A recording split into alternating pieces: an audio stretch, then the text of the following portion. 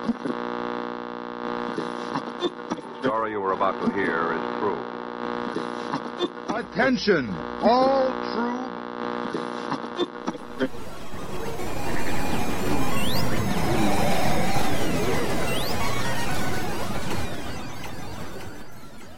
She's alive! Alive!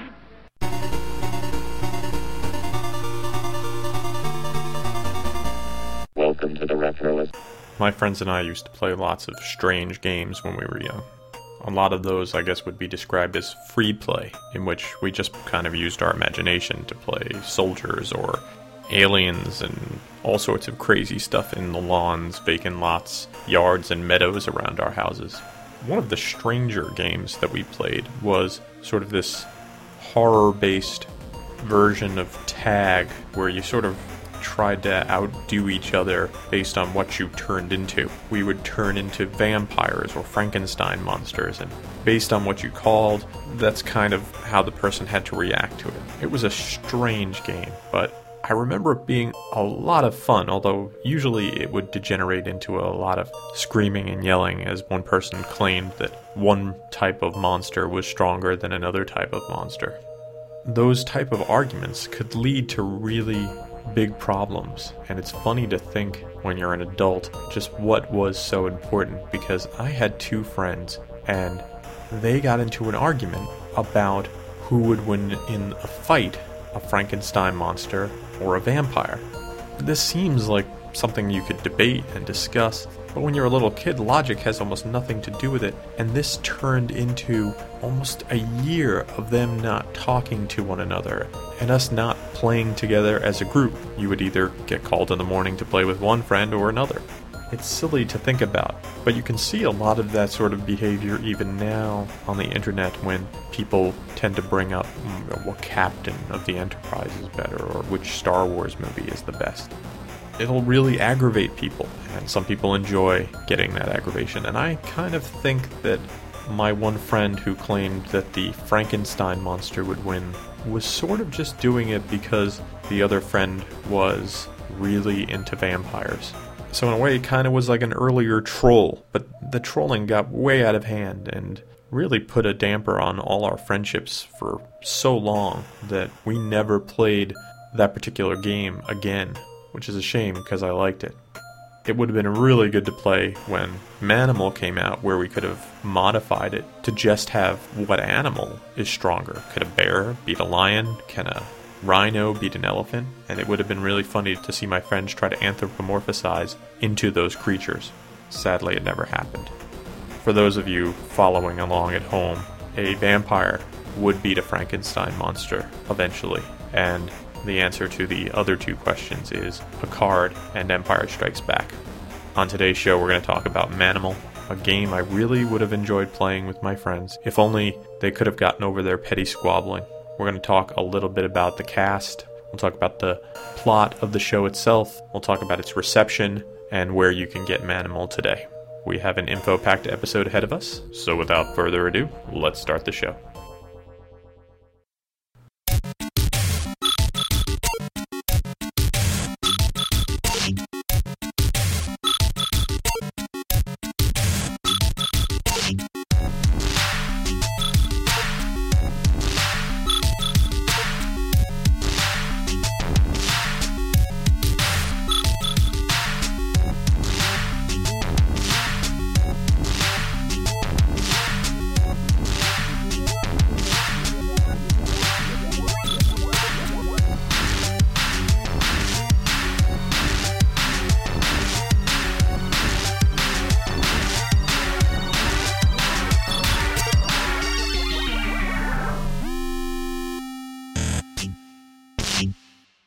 Manimal was a very short-lived action-adventure series that ran from September 30th, 1983 to December 17th, 1983.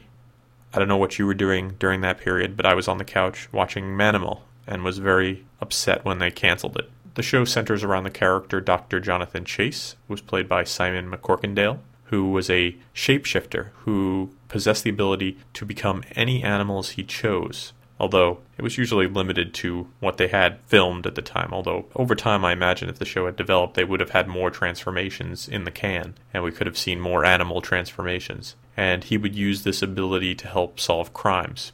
The show was co-created and produced by Glenn Albert Larson. If you're a fan of television, the man needs no introductions. Television producer and writer, best known as the creator of Battlestar Galactica, Magnum P.I., Knight Rider, and The Fall Guy. If you happen to miss Manimal, this is how it started off every week. Dr. Jonathan Chase. Wealthy, young, handsome. A man with the brightest of futures. A man with the darkest of pasts. From Africa's deepest recesses to the rarefied peaks of Tibet. Heir to his father's legacy and the world's darkest mysteries. My son, you must have faith and learn. This is not the end. This is the beginning.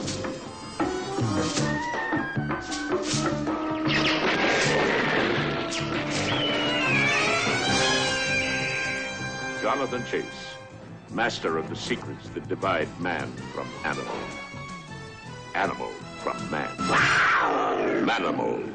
And that was recited by the actor William Conrad.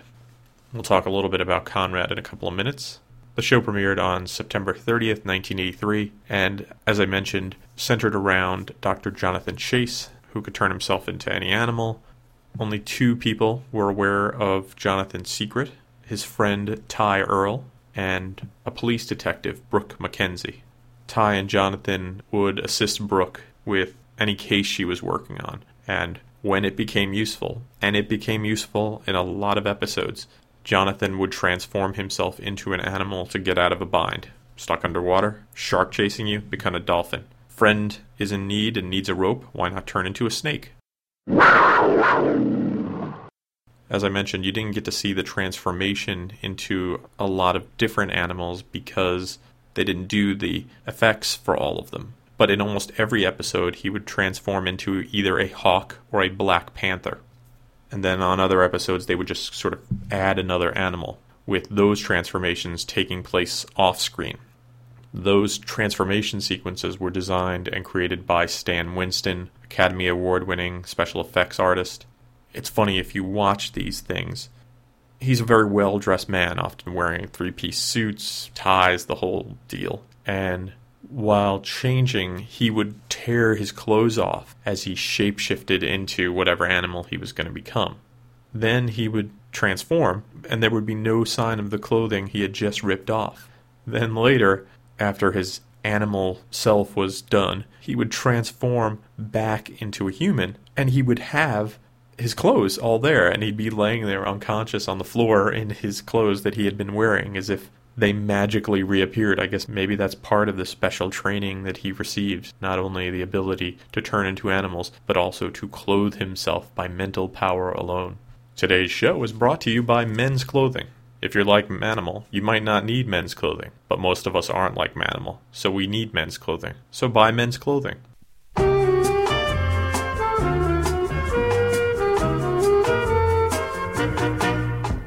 You're treated like a prince, you'll look like a duke, you'll have that royal feeling. You can rest assured, you're dressed assured, your clothes are fit for a king.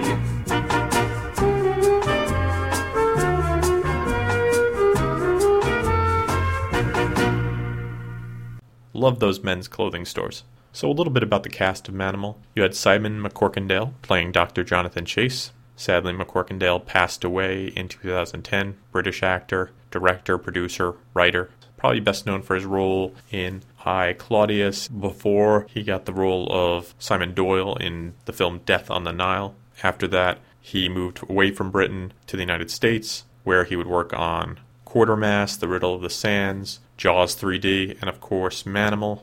After Manimal, he would become a regular on the show Falcon Crest, playing Greg Reardon. Post Falcon Crest, he would direct and produce stage, TV, and film productions until passing away just at the end of 2010.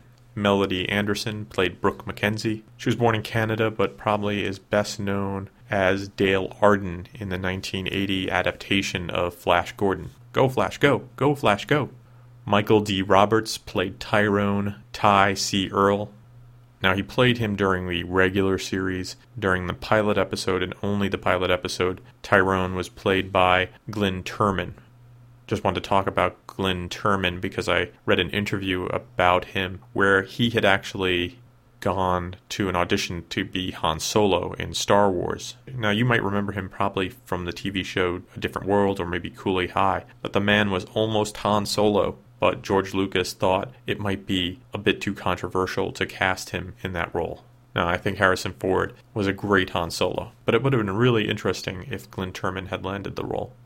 The person who would play Tyrone for the rest of the series was Michael D. Roberts, who before that was probably best known as Rooster in the 1970s television series Baretta. He continued to work in movies and TV roles, appearing on TV shows like Seinfeld, MacGyver, and Friends. He also has a role in the very underrated Ice Pirates, where he plays Roscoe.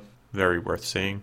Rennie Santoni plays Lieutenant Nick Rivera. Santoni had a great recurring role as the unhygienic Poppy in the TV series Seinfeld, and was also in the original Dirty Harry movie, where he played Callahan's partner. Prolific actor.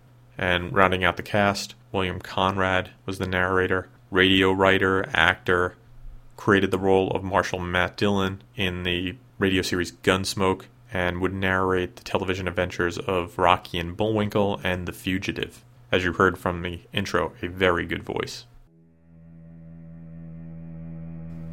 After these messages, we will return.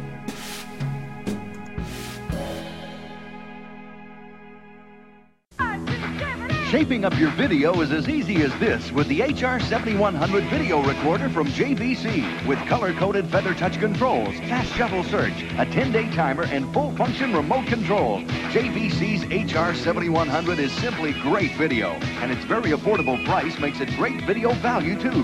The HR7100, simplicity in motion from JVC. Available at 6 Points TV and Video, Video Express, and Video Trend. This is my neat Yamaha Portasound. I can take one of these play cards, slide it in, and my Yamaha Portasound plays the tune all by itself. Or I can play the tune by following the flashing lights. And that's not all. If I don't want to use the play card, I can still play all by myself. I have a lot of fun with my Yamaha Portasound, and so does my grandpa. There are many different Portasound models. Visit your Yamaha Portasound dealer for a fun demonstration.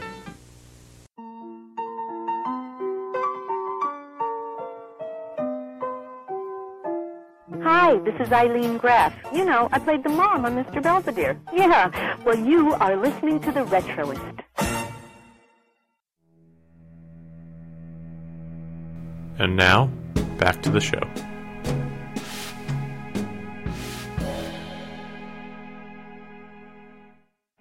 Now, I'm not saying Manimal was a great show. It was very interesting, though. But it happened to be on NBC up against CBS's popular soap opera Dallas. And at the time, not much could stand up to Dallas. That 83 fall lineup where it premiered was known for slashing shows before they made it to the end of the first season. Also canceled that year were Jennifer Slept Here, We Got It Made, and Bay City Blues. I liked Jennifer Slept Here and We Got It Made. Whatever. Manimal would also be canceled after a mere 8 episodes. Maybe that might not have happened nowadays because internationally it did pretty well in areas it was broadcast. It just couldn't catch on here in the US. Does this sound familiar?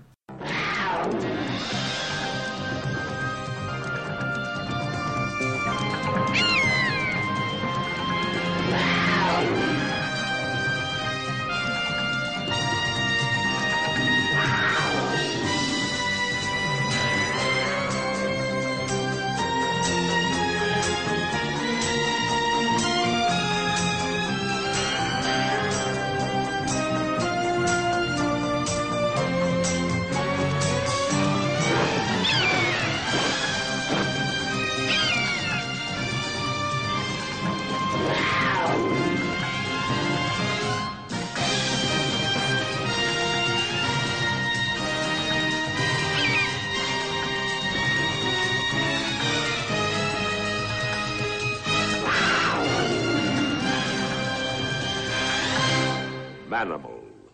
That is the theme to Manimal. The pilot and theme were written by Paul Chihara, and his movie credits include Crossing Delancey, China Beach, and Simon & Simon. Now, he would do the pilot and theme. The rest of the music during the show was done by Alan Silvestri, who was a collaborator with director Robert Zemeckis and has scored the films for Romancing the Stone, Back to the Future, Who Framed Roger Rabbit, and so on and so on. He would also do the music for some television shows like T.J. Hooker, Starsky and Hutch, and Chips. Manimal has a sort of cult following, even though it wasn't very well received. And in 2002, I think it was done the disservice by TV Guide, which ranked it number 15 on its list of worst television shows ever. Glenn A. Larson obviously still had a soft spot for his creation because he briefly resurrected Jonathan Chase for a crossover in his 1990 series Nightman. In an episode, Manimal's traditional special effects transformation was changed to CGI. Pretty interesting, and shows maybe what Manimal would have been like had it been done years later. And you can imagine, with all the computer technology, what Manimal would look like if done now. After these messages, we will return.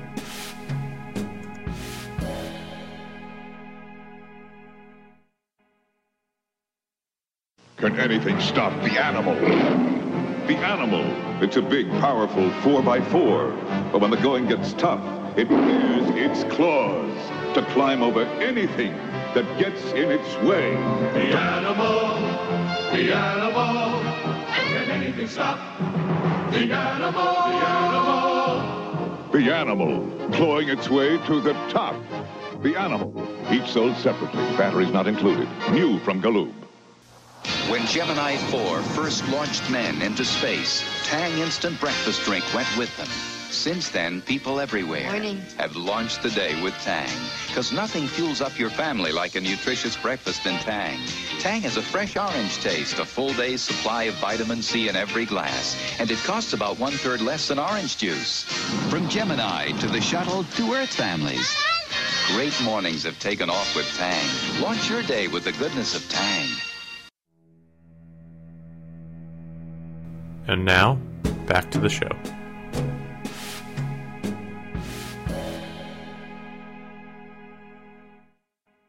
If you want to see Manimal, it's not so easy. You can find copies of it online, and you can find copies from people who are selling taped versions that were done at the time, but it is not on DVD. I have not seen any plans to release it on DVD, which is a real shame, because while the show was flawed, it had a very interesting concept, and when I watched it, the whole idea of a person who'd mastered the mystical arts to fight crime reminded me a lot of The Shadow, and I thought that the show could kind of carry on that tradition, but with these really interesting effects and transformations. And yes, those sometimes led to very humorous moments, but those humorous moments were part of the charm of the show.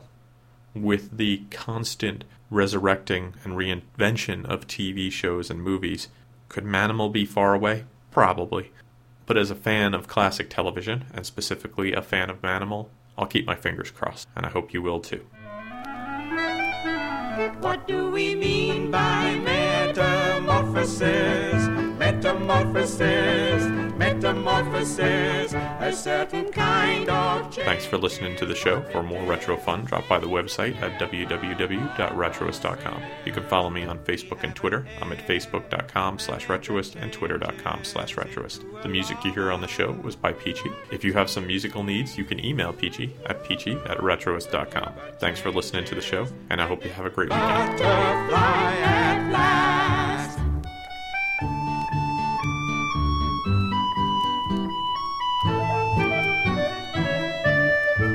What do we mean by metamorphosis? Metamorphosis, metamorphosis, a certain kind of change is what it is when it's a metamorphosis. We have an egg that changes into an embryo, that also changes into a tadpole, that also changes, and it's a frog at last.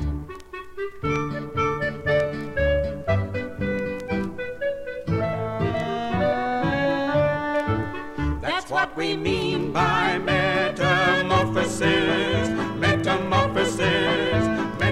metamorphosis. A certain kind of change is what it is when it's a metamorphosis.